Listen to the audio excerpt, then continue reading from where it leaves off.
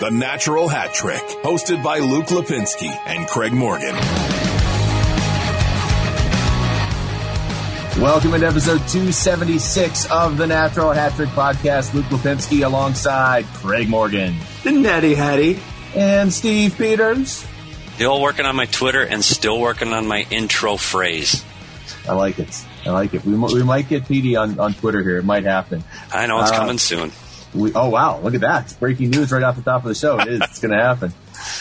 We got a lot to get to, guys. The Coyotes have 12 games left. I want to remind everybody to rate and review the show on iTunes. Certainly, you can follow us at the Natty Hattie on Twitter. Do all those things. It's great. It makes the podcast more accessible to other people who haven't heard it yet. And I feel sorry for those people, quite honestly, because they haven't heard this podcast yet. We are going to start with the Coyotes, actually, this week. So I want to make sure we get in-depth on the Coyotes here with 12 games to go. 5 straight losses, but St. Louis only plays Colorado now, so it's very much – it's right there. I mean, St. Louis played Colorado last night as we record this. They'll play the Coyotes on Saturday, and then I believe they go Colorado after that, right? That is correct. Yeah. And then Minnesota. Yeah. Their schedule's nuts. Yeah, I know it's disheartening to see the Coyotes lose 5 straight. I know it's frustrating for fans, and you got to look at the math. I mean, it's still right where you wanted them to be. The second night in LA hurts them now. That's the one that you look at the schedule and go, gosh, those 2 points were huge. But with 12 games to go, they need to win the games they're supposed to win, and maybe get a point or two out of those others against the top 3. But even if they don't, we're talking a team that you've got to go 8-4.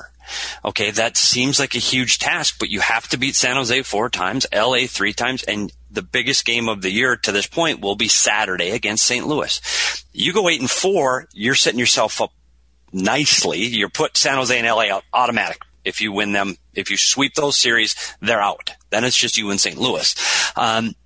One side note to St. Louis's future, we talked about them 10 games against the big 3. The one thing that maybe didn't play in the Coyotes' favor was Grubauer going on the COVID-19 protocol and out for the next 14 days. Mm-hmm. They said 14, it's actually 12, but 3 of their next 4 are against the Avalanche, and they'll be seeing either Dubnyk or Johansson. So not ideal for Coyote fans. So that changes the way that series looks. Like you said, though. Go ahead, Luke. Well, I was just going to say, like you said, you're going to have to take care of your own business. Craig, go ahead. Yeah. I was thinking about the goaltending as well, and this is going to be a nice glimpse for Colorado as to what life looks like without Philip Grubauer. We all said that they needed to get a goalie. They went out and got Devin Dubnyk. I'm not sure that was the answer. We're going to find out. They're going to get a real clear picture of their goaltending situation going into the playoffs. But getting back to the LA game, when this whole road trip started, I think they wanted 9 points out of it. They got 6. You think about how huge that game is. If they had managed just to get like a point in Vegas and they hang on in that third period, you look at the situation now, they're in the driver's seat. They're in a great situation. But again, like Petey just said, there is still opportunity here. You win that game on Saturday, you have the lead again, and I know they have the 2 games in hand, but they still have a brutal schedule. It feels like the Coyotes still have a very good chance if they can win that game on Saturday. If they lose that, on the other hand, man, I mean, you talk about 4-point swings every time in the division, but that is the biggest of 4-point swings. Yeah, and good news for Coyote fans. We're 12 games to go in this season, and we're still talking about the playoffs. And I know, they're teetering on the edge mathematically, but until, they get that asterisk saying eliminated from the playoffs, there's a chance. And I know from the coaching room and the coaching perspective, they're looking at it until the math says we're out. We still have a chance. And let's not forget that the NHL just threw a 9-game road trip at them. A 9-game road trip. 16 out of 20. 16 road games out of 20. You saw the graphic I put out, right? Like everybody knows San Jose had to start the year on the road because they didn't have an arena to play in. That's the only reason they were on the road for 12 straight games. It wasn't in the plan. So had that not happened, the Coyotes would have had a 9-game road trip, which would be the longest in the NHL. And, oh, by the way, also a 7-game road trip, which made that chart of the longest road trips this season. Once again, scheduling for the Coyotes is absurd. There are times where it feels like and I know the schedule makers have a tough job and they have a especially difficult job this year. So I don't want to get too heavy on them, but it feels like there are times where they schedule 30 teams and then they're like, we'll fit the Coyotes in around everybody else. And you play 16 of 20 on the road. That can wear on you. I want to talk about the mental aspect of this. PD, you just said it. They're still in this. They're a point out, and St. Louis has a brutal schedule coming up, as we've been saying now for a couple of weeks. There's definitely a feeling among some fans that are discouraged and like, well, this season's over. They're out. They're 1 point out. Now, I get the fans being emotional. They just lost 5 in a row. But if you're in that locker room or you're a coach, how do you make sure the players don't feel like you're out of it? You win on Saturday, you're in a playoff spot. Yeah, it's going to be like we said. It's a tightrope the coaching staff's going to have to watch. I mean, you're going to get these guys now. The biggest thing these guys are getting today is they're getting a day off. They're getting a day of rest. Emotionally, physically, they needed a break. That was daunting on the road for that long. So that's a huge benefit. And now they know. The good thing for the coaching staff and the players is they're playing the Blues, the team that's right in front of you. You play them next. So if you can't get up for that game, as they always say, you can't get up for a game. But that game defines their season. So coaches will be prepared. Players will be prepared. Expect a good start on the first period for the Coyotes. That should be playoff intensity hockey on Saturday. They know exactly where they stand. Coaches will break this down into smaller segments. You can't look at it as a 12-game picture. That's too broad. It's too big, too much for a player to digest. Plus, if you lose one, the world collapses. So you'll make it a much smaller, whether it's 3 or 5 game segments, maybe a 7-game segment, break it into 2 6-game segments. Coaching staff will break it up, just so emotionally, and psychologically you can make it into smaller pieces so it's not so overwhelming. Craig, you had the question in the notes. If the Coyotes get in, would you rather play Colorado or Vegas? For me, I would it sounds crazy, but I'd much, much rather play Vegas. But I tell you what, the team I really wouldn't want to play, and it won't be an issue in the first round, is Minnesota. Because for whatever reason, the Coyotes just don't match up well with Minnesota at all. And Colorado and Vegas are much better, in my book, than the Wild. But the Coyotes just cannot figure Minnesota out. I didn't think it was even a matter of matching up with Minnesota. They're there with the shot attempts and everything. They just can't score in that building, and I don't know what it is. 12 periods, 3 goals at XL Energy Center. That's crazy. I thought they played that team competitively. I didn't see any problem with their game. There were mistakes, but man, for some reason they just can't finish in that building. I don't get it. Yeah, there's a difference when you see the Coyotes play Vegas and Colorado and when they play Minnesota. I mean, when Colorado's running on all cylinders, they are arguably, if not number 1, at least number 2 team in the league. I haven't seen Toronto and Colorado head to head, so it's hard to say, but they're outmanned, they're outshot, they're outplayed, and sometimes they hang on, sometimes they don't. When they play Minnesota, you're right, Craig, it's an even game. I mean, it looks like they're competing, they're in it, and then a couple of individual mistakes, and the game gets out of reach quickly. If I had to be in the coaching room to prepare a game plan versus Colorado or Vegas, I'd rather play Vegas. I know Vegas has had some success against the Coyotes lately, but overall, you look at the series between those two teams, at least the Coyotes have been competitive. Yeah. I think it's a matter of moving pucks quickly to get away from their weight. I think that they're a heavy team in Minnesota. They're a heavy team, and I think the Coyotes can get by that with moving the puck quickly and playing fast. Colorado, you can't play a fast game against them. Right. They're a 4-line team that can fly. They're a heavy team too. That's the thing. They're a complete team. Other than, as we talked about, we're not sure about the goaltending yet, but they're heavy, they're big, they're fast, and they're terrific defensively. That may be the best defensive team in hockey too. The way they get back. Yeah, and can they catch Colorado? Can Vegas catch them? I guess. They're 4 points back with a game in hand, so the answer is yes. I know if Minnesota had their choice and if they could play Vegas or Colorado, Minnesota's saying the same thing. They want to play Vegas over Colorado. So it's going to be interesting, the jockeying for position as this goes on. And you may see teams like Colorado, Vegas, and even Minnesota, I don't want to say resting guys and taking them completely out of the lineup, but you could see, their minutes changing. You could see guys, rotating 4 lines and not playing heavy minutes with some of your 6D, or if you have some bumps and bruises, giving guys a night off. We talk about St. Louis playing those big 3, but Are they going to be the big three down the last 7 days of the season? I think is yet to be determined. It's funny, too, because Vegas can very easily beat Colorado in a 7-game series, and yet Colorado is just the scary team. If you have a bad 10 minutes against them, you find yourself down 5. And Craig, just to go back to your point real quick, even in that last Colorado game, the Coyotes outshot the Avalanche, 37-20, and still lost 4-2. I don't know what it is. It feels like there's a couple guys on the team right now that are just gripping the stick, and when they get in close, they almost expect to miss. And I know you go through those ebbs and flows over the course of the season unless you're Connor McDavid, but they got to get that fixed. Petey, to your point, maybe just having a day off at home and then a full practice and everything to sort of reset is exactly what this team needs right now. Yeah, and you don't know what bumps and bruises are going on inside that room. And guys, they're tired. That's 16 days on the road. I can't remember in my 23 years ever being, other than the bubble where we were gone for 27 days, I don't recall a 15-day road trip. I remember 13 is the longest over my last 5, and that's long. And that's when you can actually get out of the hotel and go to a restaurant or go to a movie and break the mental chain. Here they're stuck in the hotel, so it's even more difficult. I can't imagine how physically tired they are. When I used to come home from a road trip, anything longer than 7 days, my family knew that first day back I was a zombie.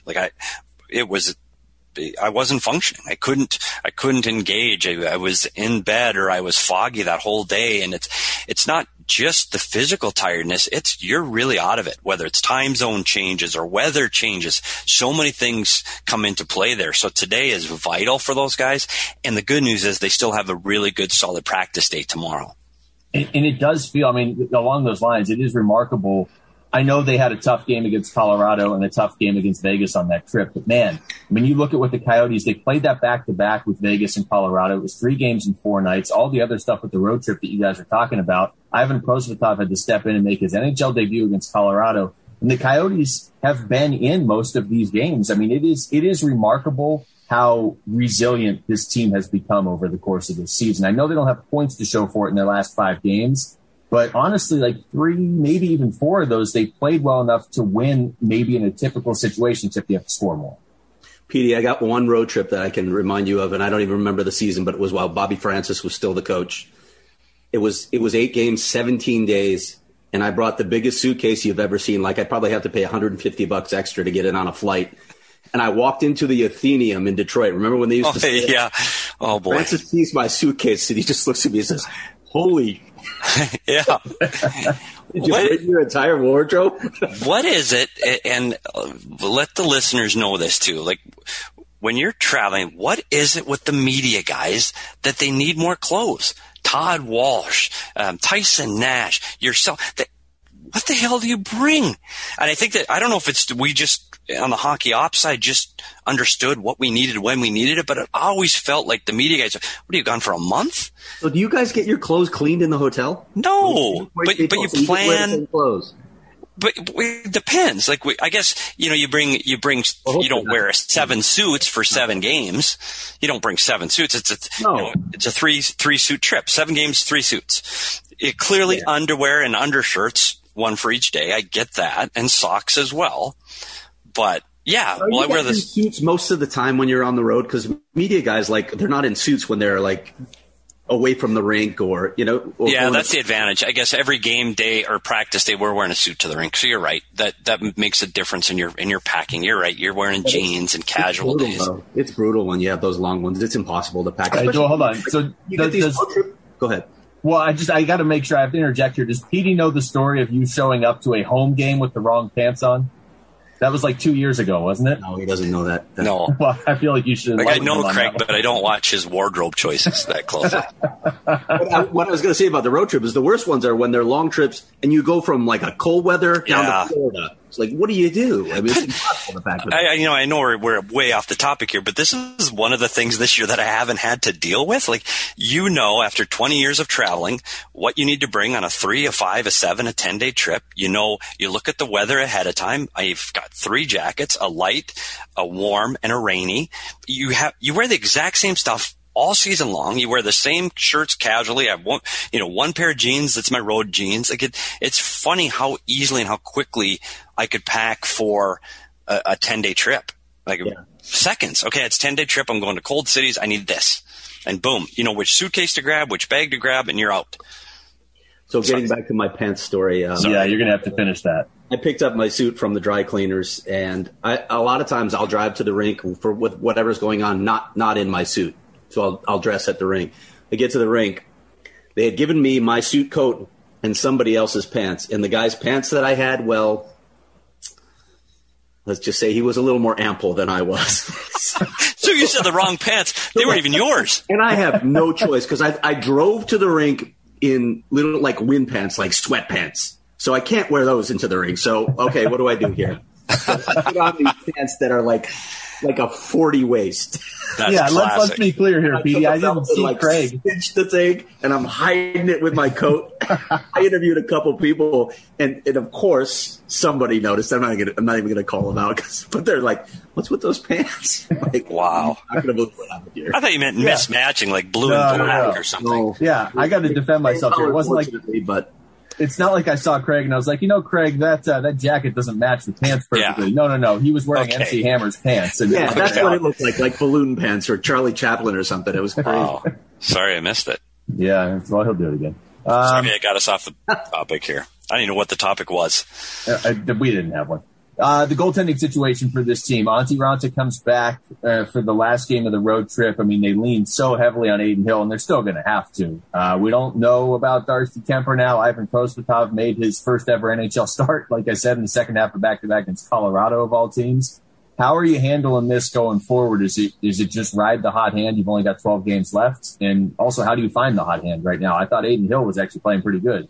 Yeah, take us inside the coach's room on this one, Petey. This is interesting, and I've talked to someone outside the organization earlier today about this. By now you were hoping Darcy Kemper was back and he was getting himself up for that playoff run. That isn't the case.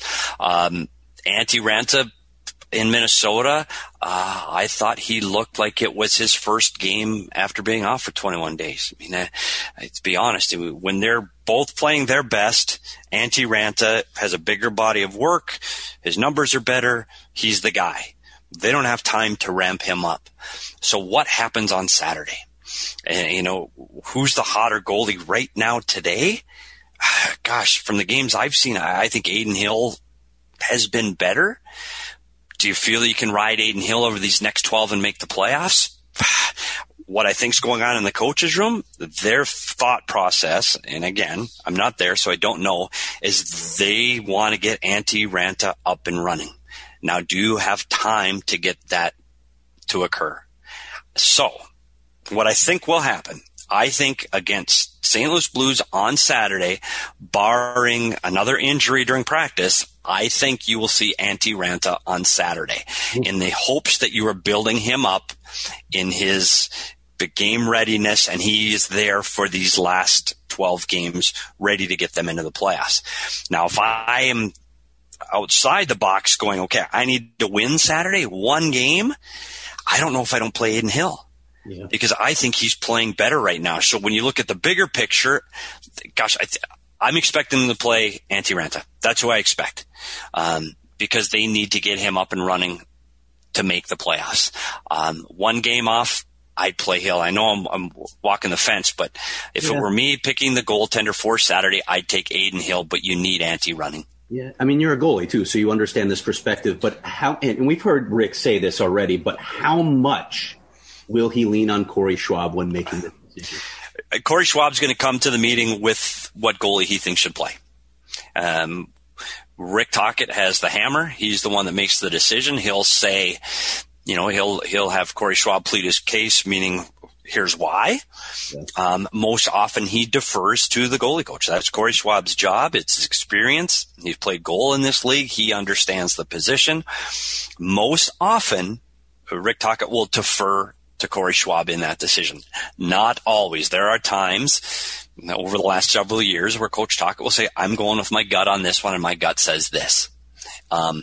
In this situation, because it's a 12-game set, he's going to defer heavily to Corey Schwab. It is interesting because, on the one hand, in the past, we have seen Antti Raanta, like if you could guarantee he's going to be good to go for all 12 of these games or whatever, 10 or 11, they have 2 back-to-backs in there. he is capable of carrying this team on a run. But the thing is, to your point, Petey, you got to win this game on Saturday specifically. And I think for Saturday specifically, I'm kind of with you in that Adin Hill I at least know is 100% ready for that game. So it is, like you said, it's a very fine line to walk. Greg, you have this in the notes. Oh, go ahead. Yeah, I just wanted to play this out a little farther than this season, too. I mean, I think we're all in agreement that Antti Raanta won't be back next season. But if you do go with Adin Hill and he is able to carry you into a playoff spot, what do you do with the goaltending situation moving forward? I think there had been the assumption at the start of the season that Adin Hill would be the guy they expose in the expansion draft. You can only protect one goalie. You got Darcy Kemper under contract for a year. What do you do in the summer if Adin Hill steps forward and leads you to a playoff spot?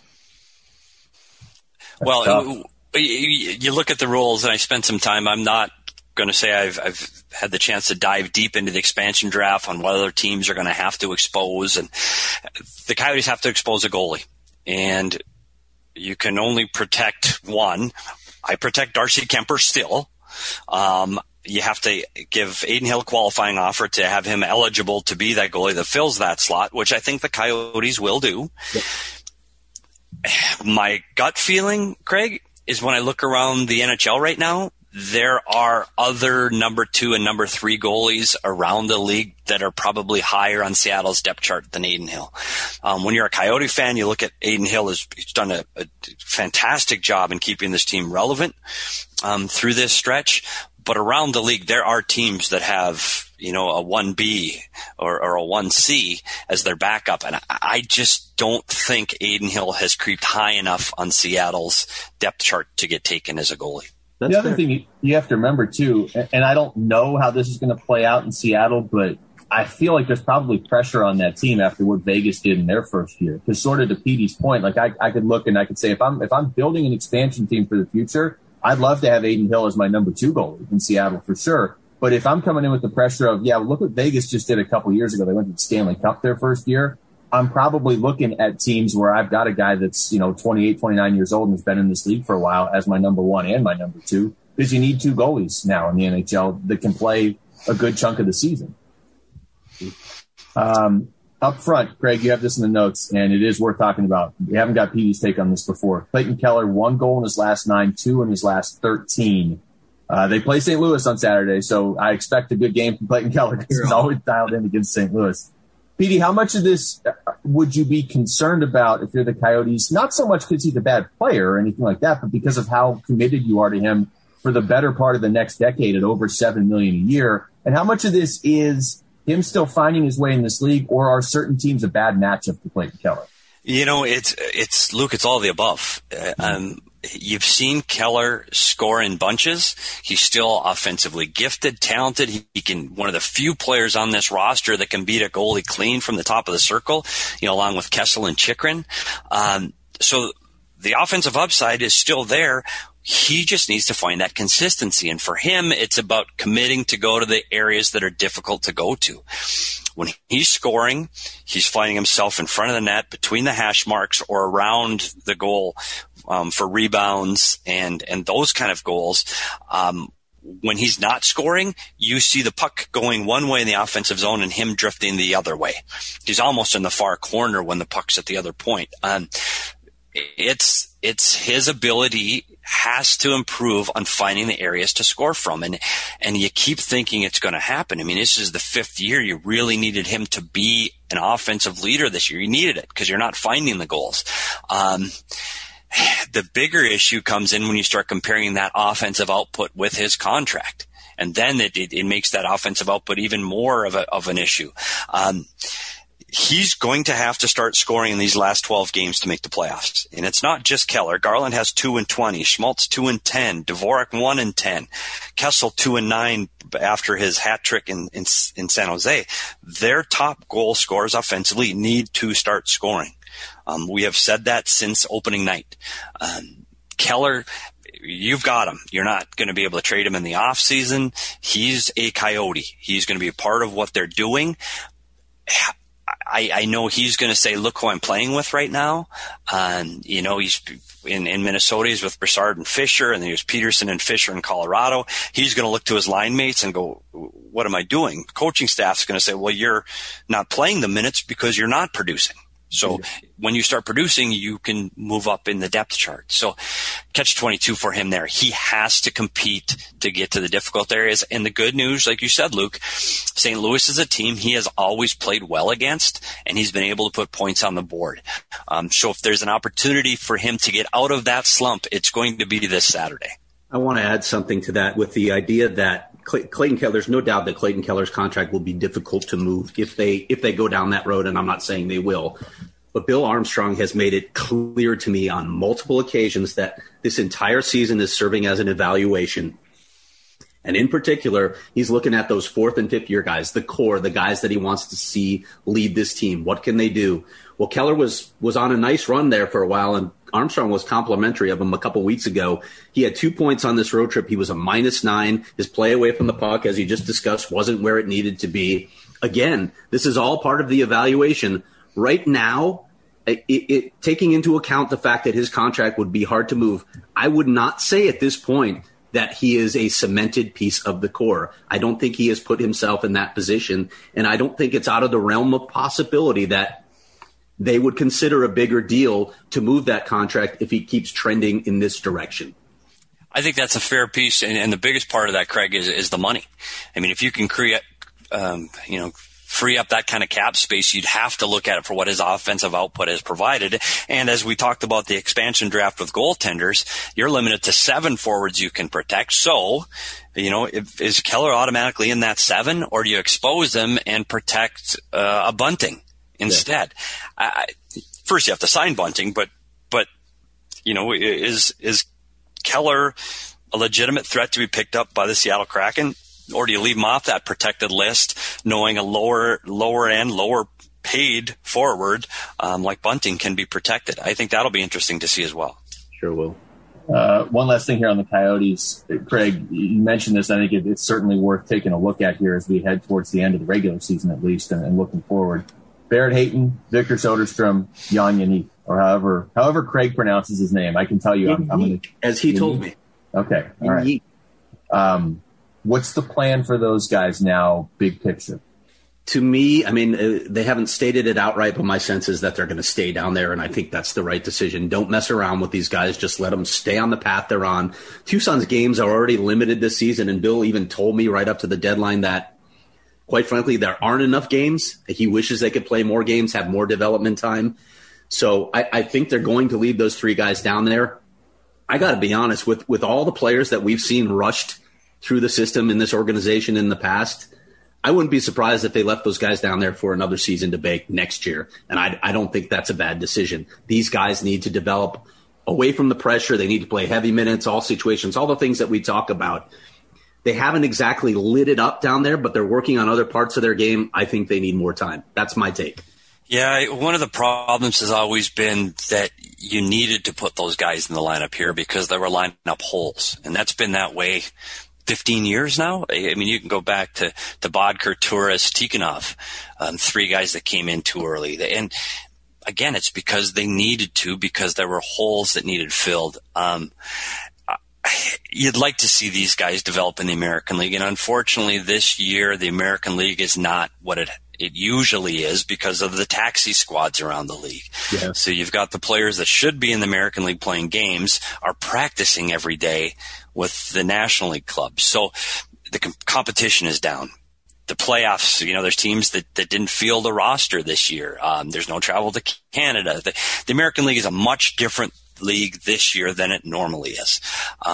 So I think next year, when you get hopefully back to a normal American League season, that gives all 3 of these players an opportunity to play with better competition, be key players, and play a more regular schedule of games as well. And right now they're playing 3 or 4 teams for the entire year.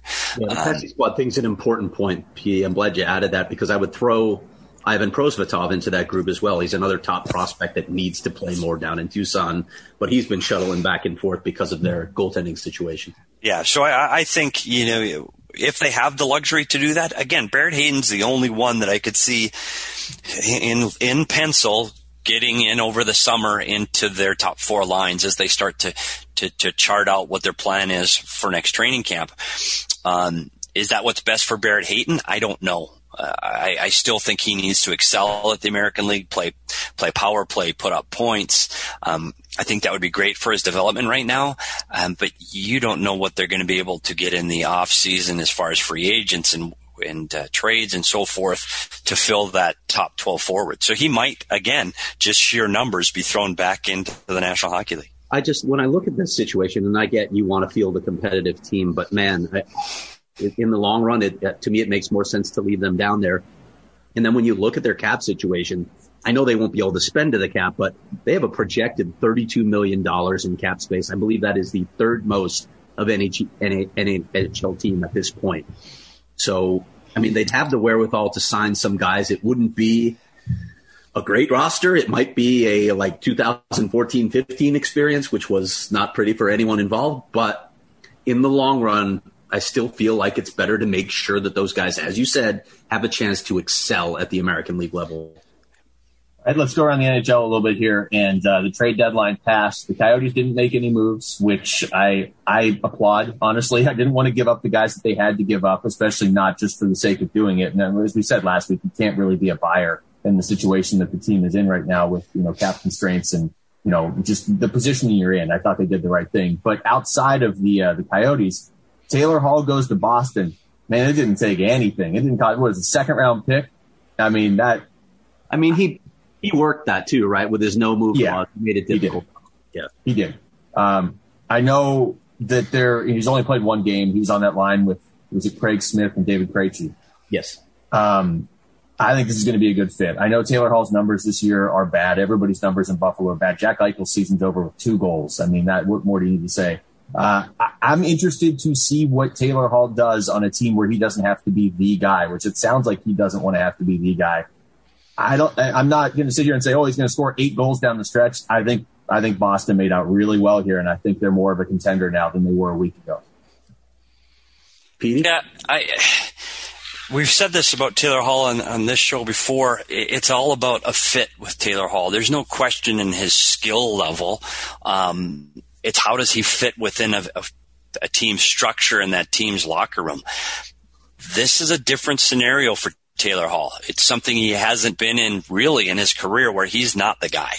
He's right now penciled in on the second line in Boston, which he's clearly a first line player everywhere else he's been. He's been the guy. Maybe that is a good fit for him. That's what he said publicly in the media. He just wants to be one of the guys. I will say this, Taylor Hall likes being the guy. So for him not to be the guy, we'll see how he performs under that scenario. He's never done it before. This makes Boston an immediate threat. They're deeper. They can spread out their scoring. If that's a big if Taylor Hall can get up and running, because he sure as heck hasn't in Buffalo this season. Yeah. One of the things that I saw, I was reading a bit on the Boston sites, they're actually even considering dropping him to the third line with Charlie Coyle.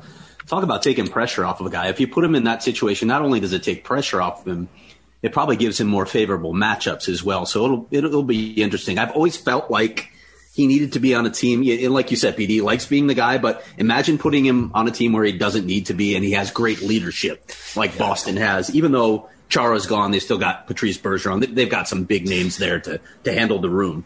Yeah, and that's what you need. You need that veteran leadership to be, and not that, again, Taylor Hall's not a bad guy. He's just a personality. He's, he just by nature pulls people to him. People gravitate to him. So I think having those other big personalities in the room, Bergeron, Marchand, Pasternak, guys that have been there, guys that have performed well and done well offensively, I think that takes a lot of pressure off Taylor Hall. There are still going to be a lot of expectations for him, but they're pretty well locked into a playoff spot now.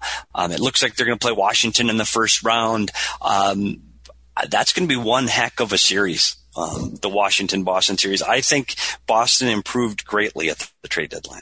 Even beyond just Taylor Hall, is it realistic to trade for a guy and expect him to come in and be a leader mid-season? Or this isn't even mid-season now. This is towards the end of the season. And I guess if you want for a modern example, I mean, Toronto trades for Nick Foligno. They're not expecting him to come in and lead that team. But part of Nick Foligno's appeal is the fact that he is such a good leader. Like, Petey, what kind of impact can you have coming in with 3 weeks left in the season in that regard? I think it's huge. And I think Toronto, again, Toronto had to give up more than Boston did to get a player like Foligno. But he's going to bring, a veteran presence to a room that already has a good veteran presence. Toronto's team is built with young speed and skill, but they have that veteran leadership that keeps the room even keel. They've got guys that have been in the finals before. They have guys that have been in the playoffs before. That really helps. And I tell you what, the character of a Nick Foligno, a guy that plays, practices, and prepares the right way, that's huge for a team that's getting ready for a playoff run. And it helps keep it more even keel in a longer series or a drawn-out, difficult series. I think that signing is huge for Toronto. I know Toronto fans are a little upset with what they had to part with, but I think that's a really big move for a team that's trying to win the North. When you look at Edmonton, who stood pat during that time frame, and their fans are going, hey, wait a minute, I thought we were going to make a run for this. So I think you have to give Toronto the leg up now in the North Division. Yeah, I liked a few other things. I love what the Islanders did. I thought that was a good move. I mean, you lose Anders Lee, obviously, but you get Kyle Palmieri and Travis Zajac in. I like those moves for them. They're a really interesting team. They've confounded my predictions for years. Washington, I'm curious what you guys thought of this one, getting Anthony Mantha. I was surprised that he moved, actually. I thought he was going to be a part of Detroit's core, and his age with what they were saying not being part of our future core didn't really sync with me, but he's an interesting one. And Washington feels like it's back in the mix as a legitimate cup contender now. Yeah. I hate it, Greg. I hate that move but it's because Jeff I don't Carter like too, and that's another interesting move to me. Yeah, but I'm with you. I don't understand how Washington was able to get Anthony Mantha, who, I think he's right around a goal every 3 games in his career, and that's with Detroit and a lot of ups and downs. Like the next full 82 game season we play, whenever that is, I think he's a 30 to 33, 34 goal guy in Washington. So it's a great move for them. And they gave up, some pieces to get him. But, man, that is a brilliant move, I think. Yeah, when you look at what Boston had to give up to get Taylor Hall versus what Detroit gained from moving Anthony Mantha, I mean, you get 2 players and 2 picks for Anthony Mantha. I mean, for Detroit, I really like Anthony Mantha. I think he's strong. I think he gets to the net. I think he can score. I like his game. I think he's a strong offensive player, and it's a great move for Washington. Detroit's not going to win this year. They're not going to win next year. So they picked up Vrana, who I think is it's a nice piece, but you got a first-round pick and a second-round pick over the next 2 years. And former Coyote Richard Panik's the throw-in, who, in the short term, Panik's an NHL player. What's that? Hickey Panique, as we call him on the show. I kind of in French. But he's still an NHL player. The problem with Detroit is they're just not ready to win right now. No. So I like the move there, although when you're not ready to win, I like keep young pieces. We talked about the Coyotes keeping Garland, similar to Detroit keeping Mantha. So I am somewhat surprised they gave it up, but they did get enough in return to make it worth their while. Yeah, and for Washington, it's all about the closing cup window. I get it for them as well. So this could be a trade that benefits both teams, one in the short term, one in the long term. Craig, you mentioned it. Pittsburgh gets Jeff Carter. I don't know what he's going to do for Pittsburgh. I will find out. I mean, he's going to play on that second line until Malcolm gets back, it sounds like. But the bigger thing is he's not going to play the Coyotes these final few games, which is great for the Coyotes because it seems like Jeff Carter is always a thorn in their side. Yes, indeed. That could help them. We talked about Colorado not having their goaltender. Jeff Carter not being in L.A. is an advantage for the Coyotes. Yeah, it is. And you know what? That's a good signing by Pittsburgh, a sneaky good signing. Like I'm a Jeff Carter fan. I think he brought a lot to L.A. to help them win those 2 cups. But even now, he's still an offensive threat. He tips pucks from the high slot as well as any player in the National League right now. Like when you put in between the hash marks and there's a little floater coming from the defense at the net, Carter always seemed to get a stick on it. I think it's a good signing for Pittsburgh for what they're trying to do. Again, it's a team that's window is closing. They need to win now. And then it fills the need for them in the short term with injuries, and long term, it's a veteran guy that can play in the middle of the ice.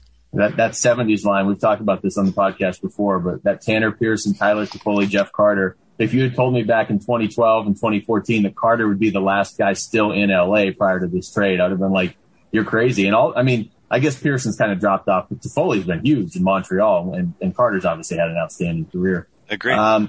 Vancouver, 19 games in 31 days. I read the Thomas Drance piece, Craig, that you were talking about on The Athletic. I already didn't understand why they're making them do this, and I read that piece, and I'm even more skeptical as to why they're making them do this. I mean, there's a billion different ways to look at this, but at the end of the day, and Drance put this in his piece, first round of the playoffs, you've got Boston, Washington, or you can watch Vancouver and Ottawa play a game for draft position next year, which if it's for draft position, do either of those teams even want to win? Right.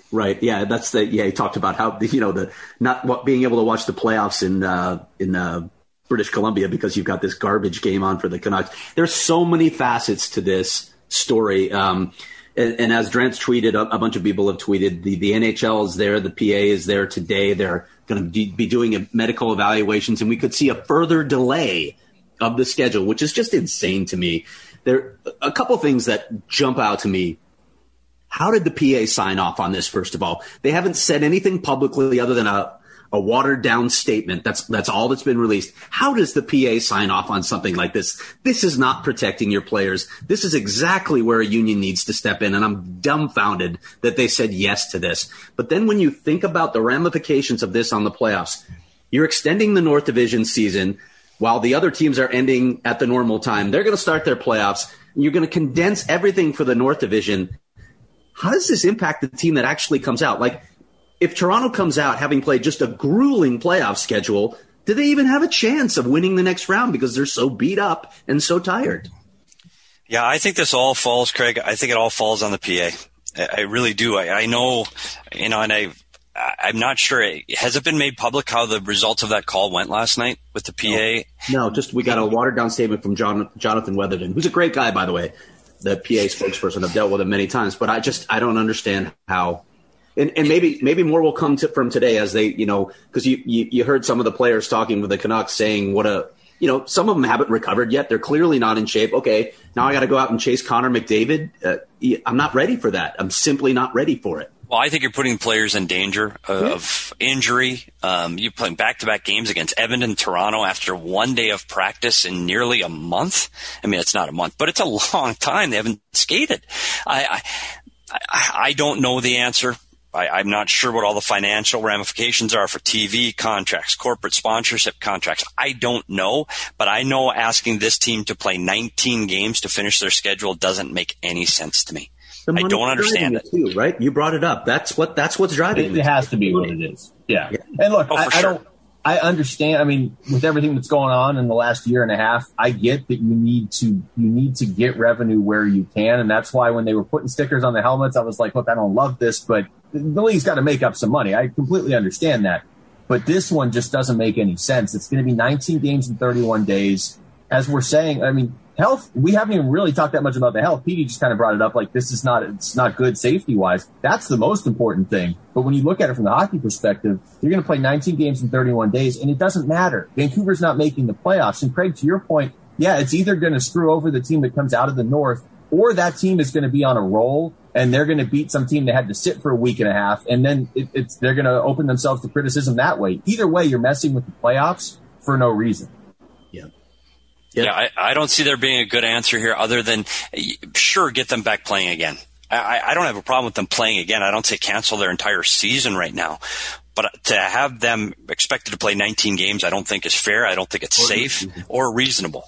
Shorten the season a little bit. Shorten the season and go by winning percentage in the North. The 4 teams that are in already. We know who they are. Yep. They're just jockeying for position. Everybody will agree to it. It'll be a little unfair for teams that won't have equal number against every team. I understand that.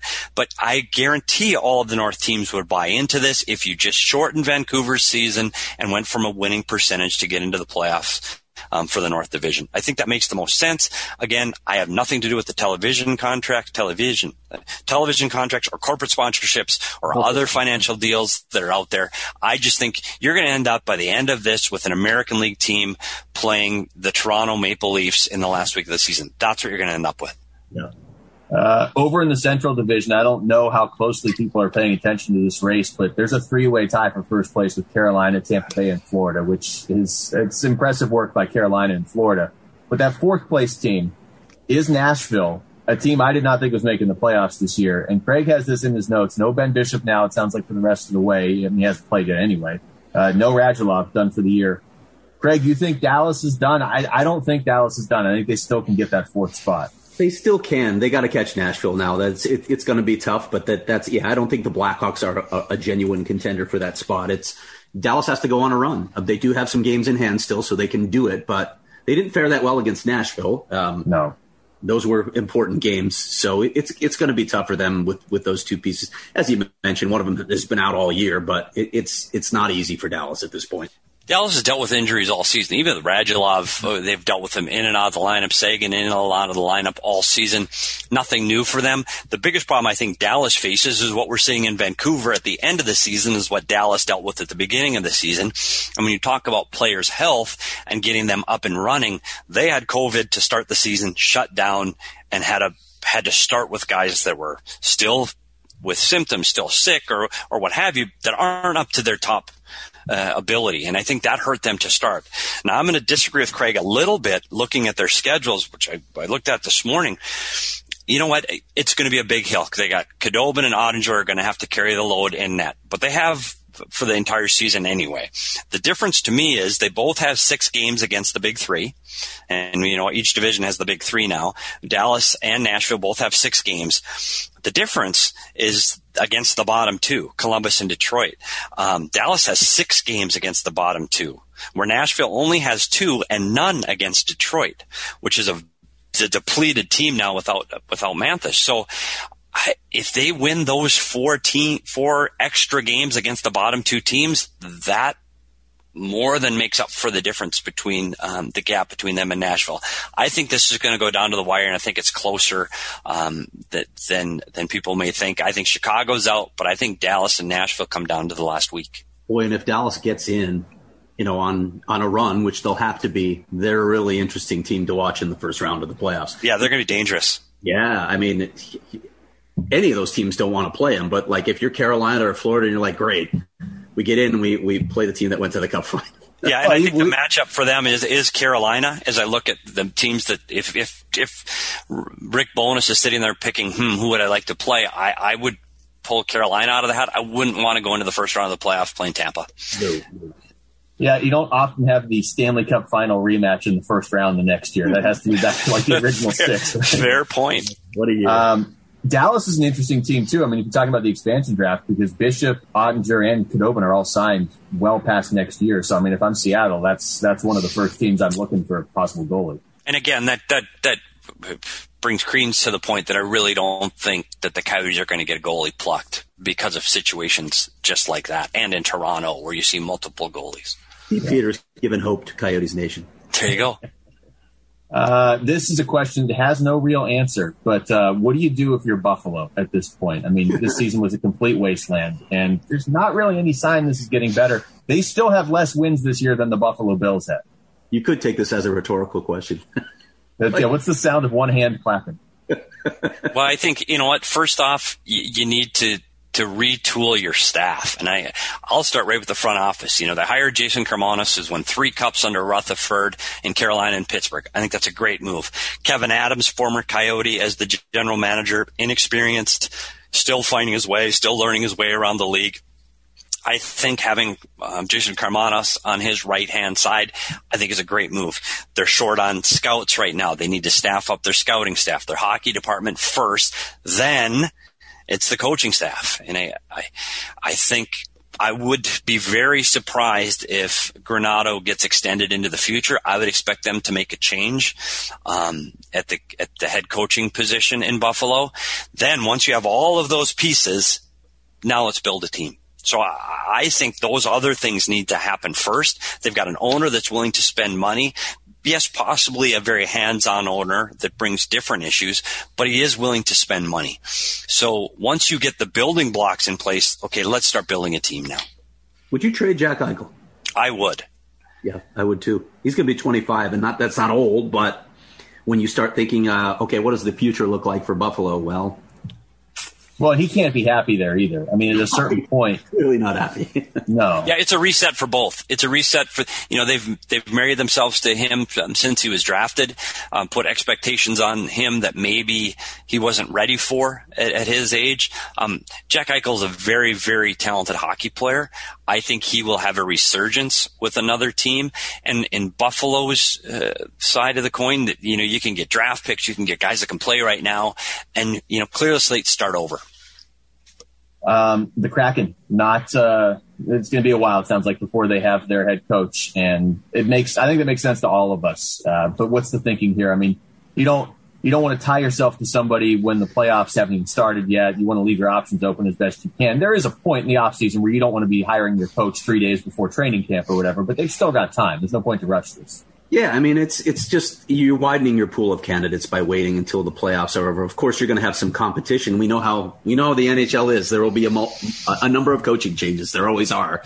But then there will be teams looking for coaches, so you have to make sure that you're near the front of the line. So yeah, some of it's timing, some of it's the unique opportunity that Seattle has to offer. But I do understand widening your pool of candidates. I do to a certain extent. But when was Gerard Gallant hired in Vegas? Was it January? On the year of their expansion draft? It was earlier. And what this tells me, and I don't know Ron Francis. I've never talked to Ron Francis. This tells me he is not thrilled with the pool of candidates that are available right now. And that's, you see Gerard Gallant, Bruce Boudreau, Todd Nelson, Dan Bilesman, Mike Yeo, Dave Hackstall are some of the names I've heard. I don't think he's thrilled with the pool of former head coaches that are available. Otherwise, I believe he would have signed that coach, and you can use that coach's brain and thought process and system play when you start looking at the expansion draft. Because we talked about the expansion draft for 5 minutes. That's all Seattle's talked about for 6 months. So they've got their boards, they've got their lists. Wouldn't you want to build a team around the style of the coach that you're going to hire? So that tells me that he's looking for somebody and potentially has his eye on somebody right now that's in the league that may be available. So again, devil's advocate, since we're a podcast, we need to talk about things. Who's that? Well, Rob Brind'Amour. Great relationship through Carolina. They've known each other for years. They've worked together for years. Brind'Amour's contract's up at the end of the year. I know they've had a lot of success in Carolina, but don't rule it out. I mean, it's something coaches and managers gravitate to each other if they've worked together. Yeah. That brings in Paul Maurice, another guy. If Winnipeg doesn't make the playoffs this year, if they don't succeed in the playoffs this year, is he done in Winnipeg? Rick Tocchet. Rick Tockett's been with Ron Francis, with Hockey Canada, with Pittsburgh. They have a relationship. Don't rule that conversation starting as this, if the longer Tocchet doesn't sign here, the more you may hear his name associated with Seattle as well. So I think it's going to be interesting. I am somewhat surprised they haven't filled it yet. Those are some good names too. I mean, if you can come in as an expansion team and get one of those guys, that's a pretty good way to start. It's interesting that Gerard Gallant is, he's been through the experience. So if they haven't jumped at him, it sort of tells you, okay, he's probably not a candidate at this point for that job. He doesn't want to do it again, right? I mean, I look, if that's the only option he has, there's certainly some appeal to it. But look at what he just did with Vegas, and he set the bar so high his first year that he was out a couple years later. Like, he probably just wants a regular job in the league somewhere. I don't know. If Gerard Gallant was the guy, he'd be hired by now. Yeah, that feels like that's just logically makes sense. We got some other topics, but I'm going to push these back because they're a little bit evergreen, and I want to get to these questions. And I'm going to start with Kenny's question because he asked it last week, and I thought we got to every question last week and we missed this one. So I emailed it to myself to make sure we had it, although I don't know the answer to this. So I'm hoping Craig does. Season ticket holders were sent an email to renew their plans, and if they did, they'd be awarded an unreleased jersey that will be unveiled this summer. Is this a promo jersey or a fixture to our current sets? I don't have the answer to that. Yeah, I think that's on purpose. I'm pretty sure the Coyotes don't want that out there at this point. Yeah, but now we have answered the question without giving an answer because we don't know. We do that a lot. Eldon, yeah, we're going to do that frequently here. The only entertainment you're allowed to watch for the rest of your life must come from one franchise, Star Trek or Star Wars. This is easy for me. I would go Star Wars. I mean, I'm not like a huge Star Wars guy, but I've never seen any Star Trek. And Star Wars, I've at least seen, I think, all the movies. Petey? Not even close. Star Wars. I mean, kid graduated. Like, I went to the first one, I don't know how many times in the front row in my early years. And then with my son, who was a young guy when all these Star Wars cartoons came out, it's not even close. Star Wars all day. Yeah, I'm a Star Wars guy too. Although, I did like the original Trek, and I did watch Jean-Luc Picard a little bit. Although the other characters on that show were absurd, but the original Star Trek with William Shatner, how can you not love William Shatner as Captain Kirk? Wasn't Jean-Luc Picard a goalie for the Columbus Blue Jackets? I'm not thinking of somebody. Yeah. Also, The Mandalorian, the new Star Wars. Wow, better than I expected. Much better than I expected. Okay. Let's try Chris in Phoenix. I always thought when a period starts with the team on the power play, the opening faceoff should be in front of the opposing goalie rather than at center ice. Too many times the power play at start of period goes nowhere because of the original faceoff location. Thoughts? I got a lot of thoughts on this. I like the idea of deferring power plays that come at the end of periods to the start of the next period. I'd like them to add icing. So the penalty killing team can't just dump it out and, we're good. We can ice it. Make it icing still. I want to give the power play team more of an advantage when a team takes a penalty. Well, and when you bring the Coyotes into that conversation where you almost, you don't win that opening draw of the power play anyway. You might as well just start on a power play breakout because you're going to lose the draw and you're going back 200 feet to get it. So to your point, Luke, if you do the face-off in the offensive zone, you've got to go farther to get the puck than you do if you're at the neutral zone. Clearly, the league will never change that. It's a center ice face-off to start a period. It's never going to change. Craig, that holds some merit on the icing. It's been discussed for years. If you want to give the power play the advantage, take the icing away. Let's give them more of an opportunity. Or if they continue to ice it, I've seen some people say, let's add another penalty. If you ice it consecutively so many times, or on the second icing or the third icing, you award another minor penalty. None of those things are going to change. The only change I saw, remember the year they put the center ice or the offensive zone dot in the middle in the American League for a short period of time instead of the right or a left to get right in front of the net? That'd be interesting too. But none of those things will change. The other one too, that I always laughed when people, and it was typically people that don't follow hockey very much, were like, you got to make the goal bigger to increase scoring. That is the most ridiculous thing I've ever heard, because there are these other ways you can increase it. And another one is 2-minute power play is a 2-minute power play. If you score 3 times, so be it. There's I don't know that I see them doing that either, but that's at least a path that's better than putting soccer nets in a hockey rink. I don't know if I can read this one. Joseph, no question, but really enjoying Petey's insight. Stat on negative goal difference was staggering. Look at that. Oh, wow. Petey's already got all my homework worth it. Appreciate that. We're going to know that Petey is officially, he's made it if he can get Gilbert Anthony to tweet in. Who is Jamie Eisner? I don't even remember that guy. I'm all Petey all the time. That's what Gilbert Anthony is Jamie Eisner's #1 fan. I think that's Kenny sent the same question in. I didn't have to waste time emailing it to myself. I appreciate that. Dangle Snipe Belly. Who wins in a Petey Eisner sewer fight? Well, we already know the answer. Petey's I've never seen Jamie Eisner. I don't know. I'm an angry, wiry guy, though. Yeah, no, you'd win. I mean, Jamie's an angry guy, but you'd win. How is it acceptable that offside reviews are still conducted on those tiny iPads? I know Toronto gives input, seems crazy. Doesn't the NCAA use TVs? Why not the NHL? It's driven me nuts as the guy that sat inside the room when these decisions are made, that you're looking at a referee holding an iPad. I don't understand that. I have the luxury of having a 4K large computer monitor that I can zoom in on to get the information I need to help make that call for the head coach. Why is the referee looking at an iPad? I don't get it. I don't know why there isn't a TV in the penalty box, or I don't understand why the call isn't made somewhere else. I have always wondered why the official that made the call is the one making the makeup call, whether that's the referee on a goalie interference or the linesman on an offside. Baseball defers to an umpiring crew located at the Major League Baseball offices. I don't understand why the NHL can't have a crew in the room doing the same thing. I have rarely do you see a goalie interference call overturned because the official that is going to overturn the call is the one that made the call. I don't understand it. Yeah. It's very hard to argue with that. And I feel like Petey has more of a perspective on that than any of us, although. Exactly. That's why I just shut up. Yeah. It does, though. It looks like they're looking at like a sidekick from 2008 or something when they're trying to determine if a goal should count or not. Remember that scene in Pulp Fiction? You are aware that there is this invention called the television. Yeah, that's exactly right. And I think for more consistency, and we said this at the NHL meetings a year ago, for more consistency on that call, send the call to Toronto.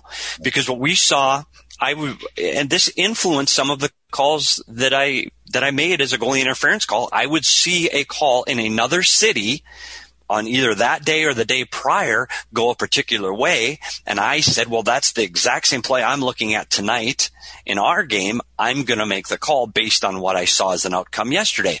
Well, those two outcomes would be different because of the consistency of the people making the call. So I still believe that call should be made at a central location at the NHL offices so it can be more consistent among all levels. Having said that, the number of calls made and challenges made this year is way down. And honestly, that's what the league wants. They don't want to have challenges. They want to diminish it. And that's why when they increased the goalie interference call from a timeout lost to a penalty, you saw the numbers decrease overnight dramatically. And now when you make a second call, it's double that.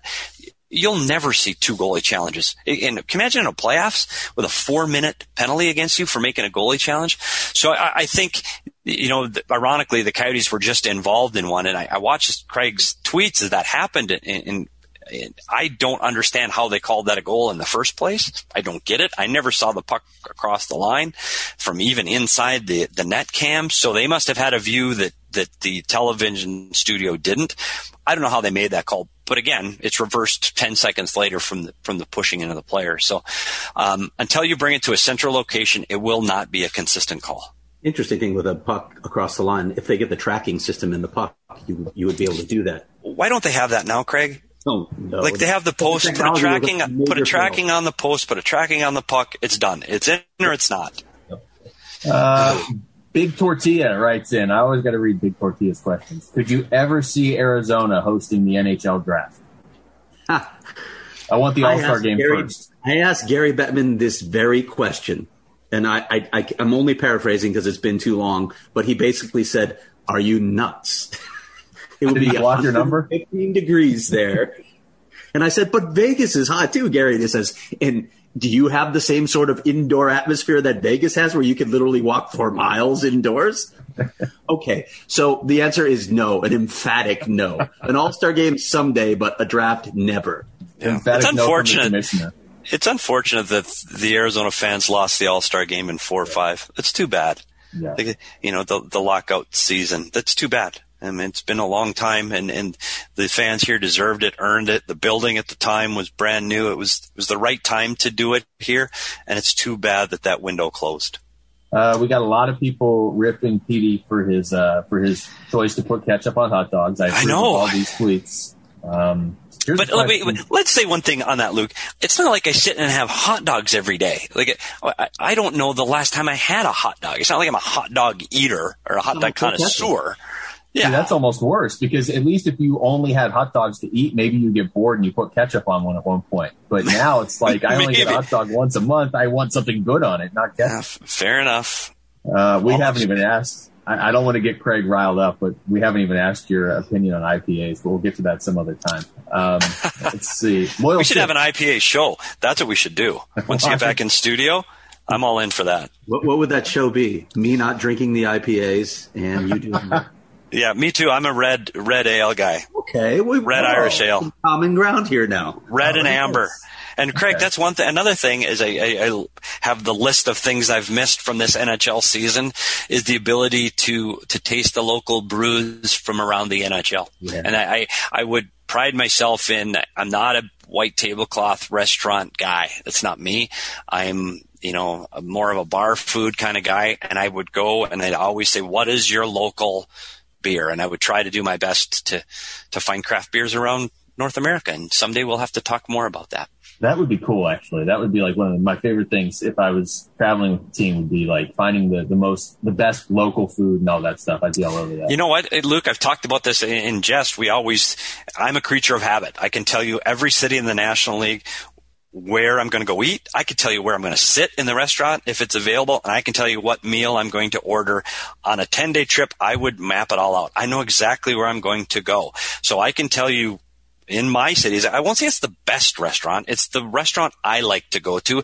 And then I also have, as a secondary choice, what is a place to go for bar food in that city. So someday, Luke, we'll get in deeper into all of these cities on restaurant choices around the National Hockey League. Yeah, that is definitely we should just do an entire podcast on that. I'm in. Once the playoffs are over. Loyal Sif, this one's for Steve Peters. Which mascot would win in a sewer fight? Gritty's obviously off the table because he'd be watching, probably doing that creepy nod Jack Nicholson did in Anger Management. That's tough. That's tough because, you want to go to the local Coyote, but he's too friendly, too nice, isn't he? Probably.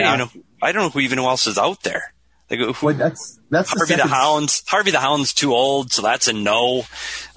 I don't even know what the Avalanche mascot. What the hell is that thing? So I don't know. Same with the Wild. You have to go look these guys up online. They're not even really mascots. Maybe L.A. You go to Bailey the Lion. That thing Vegas has is pretty terrifying. I could see that. The lizard, the gecko in the sewer. Yeah. Yeah, the gecko. That's kind of scary, actually. That is a surf. Yeah. Look at you knowing your mascots. I only know like 4. That's the second sewer reference from listeners this week. Unbelievable. Sewer fighting. I didn't know. The first rule of sewer fighting is don't talk about sewer fighting. Apparently, I don't think we've brought it up in 3 years. This is why I love our listeners. Can I agree? Can we all agree that Carlton the Bear would lose? Yes. What is Montreal's mascot's name? I can never. Oh, like Yuppie or something? I'm trying to remember. Yeah, it's Yuppie. Yeah. The orange. Yeah, fuzzy guy. I don't feel like I'd want to fight him. Omniscient Yotes fan. Well, I feel like just based on the name alone, you should already know all the answers. What are some Garland comparables around the league? Any chance he signs for less than the Keller contract? Well, he's going to have to sign for less because he's RFA. Yeah, I mean, we've talked about this before. He's clearly going to sign for less than that. I talked about, who did I talk about that time? Oh, Bjorkstrand out of Columbus, I thought was a comparable based on the last 2 years' body of work. Victor Olofsson in Buffalo, both guys, one, Bjorkstrand's just at 5.4. Olofsson's at 3, just over 3. I think Garland's, probably between 4 and 5. The Coyotes aren't going to pay him $7 million. I would be extremely surprised if that happens. Agreed. Hooper, what would your top line and defensive pairing be if you had to put together a new team and could pick anyone currently in the NHL? The rest of the team would be filled with bottom 6 players. So we can put centers on wing? Yeah. I mean, so McDavid, McKinnon, and Matthews. The 3 M's, the M&M, the M line. On defense, I'd go Victor Hedman and Cale Makar, who will be around and is a right shot. So it works. Wow. That's like Craig sent that question in and it had his answer. I think he did. To go. Yeah. It's not even fair. Craig is Booper, the ultimate revelation on this. Actually, 7 different. Never mind. I didn't say that. It's not true. Here, we'll wrap up with this one. Okay. Adam Olshansky writes in, any fun Gretzky stories that you're able to share from back when he was coach owner? The suit one was really good. The Gretzky story. There is one, and it's kind of all of the people that traveled with the team at this time. Craig, I'm not sure you traveled with the team. First of all, Wayne Gretzky is not a great flyer. He's as scared as anybody I've seen. And there's a few players over time that didn't like to fly. Antti Raanta is another guy that doesn't love to fly. So Wayne would get really tense on flights. But I remember one flight, and a lot of times his family was in LA. And he had his house here in Arizona. So a lot of times the family would come back and forth, especially when we were going to LA or coming home from LA, where the family would hitch a ride. And I remember one flight that we were coming from Phoenix to LA, and I'm on my seat in the plane, and I sat next to Grant Fuhr at the time, and down the middle of the aisle, I saw this white blur, and I'm going, what? It scared the heck out of me before we took off. I go and look down the aisle, and there's a poodle running up and down the aisle of the plane. Well, Wayne's family, instead of, driving or hitching a ride, they jumped on the Coyote plane and brought their dog with them. And the dog, for the remainder of the flight, free rein, like back with the players. I saw our trainers holding and petting the dog. And that is the first time, and I will say first, because it has happened since, that is the first time I saw a dog on the Arizona Coyotes plane. And I know that's not a real specific Wayne Gretzky story. I will think and have better Gretzky stories for the future. I will say this. He is an unbelievable person, and everything you hear about him is true. And the way he sees a hockey game and the game played is different than anyone I've ever been involved with in all of my time in the National Hockey League. He could be walking through with a cup of coffee, look at the screen and go, oh, why didn't he pass it to that guy? And keep walking. And you're going, what? I didn't even see that guy. How does he see? And not even as part of the conversation, he would recognize things within the game. It was unbelievable how he viewed the game. And I think, you know what? Frustrated him, because I don't think the players could see the game the same way. And it's hard to teach and coach when you see the game so differently from the players you're trying to teach. Mm-hmm. All right. I think we're going to wrap it there. I know we didn't get to every question. I apologize. If you have a question that you really like, feel free to resend it next week. And we got to most of them. PD, anything you want to say about the Minnesota Twins before we wrap up? Wow. What has gone on with my Twins? I don't know if the Coyotes brought them bad luck. They haven't won a game since the Coyotes were in town. They went from first to last in the Central. It's a little early, I guess. A little early to concern. I think we got 150 yet to play. So I'm a little, don't worry yet. Craig, Cubs, any thoughts on the Cubs before we wrap this up? I don't want to talk about the Cubs. I don't want to talk about Chicago baseball for a long time. I got we'll just serious this century, so I'm good. You know what we'll do is we'll talk about the Bears starting quarterback. Sorry, Petey, what's up? Before we leave, I haven't looked at the artwork yet. Did I officially make it into the artwork yet, or is it still TBD? No, but that'll probably happen right at the end of the regular season, and I actually have a concept now for the logo. So okay. Progress is slow, but I think you'll like it. I'll get my agent involved, and we'll see if that helps. Dude, that'll speed it up. Yeah. All right, that's going to do it for us. For Craig Morgan, for Steve Peters, I'm Luke Lipinski. Thanks for listening to the Natural Hat Trick Podcast.